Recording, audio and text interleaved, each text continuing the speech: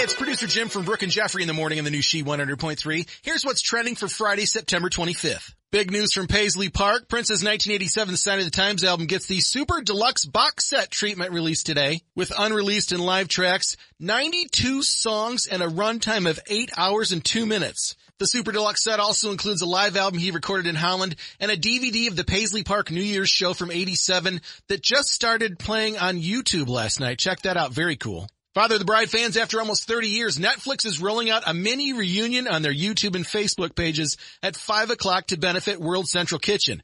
Look for Steve Martin, Diane Keaton, Martin Short, Kimberly Williams Paisley, and special guests tonight. Speaking of guests, Chris Rock is going to kick off season 46 of SNL as a guest host on October 3rd. And he also recently told The Hollywood Reporter he's working on a script that would team him up with Adam Sandler and Dave Chappelle.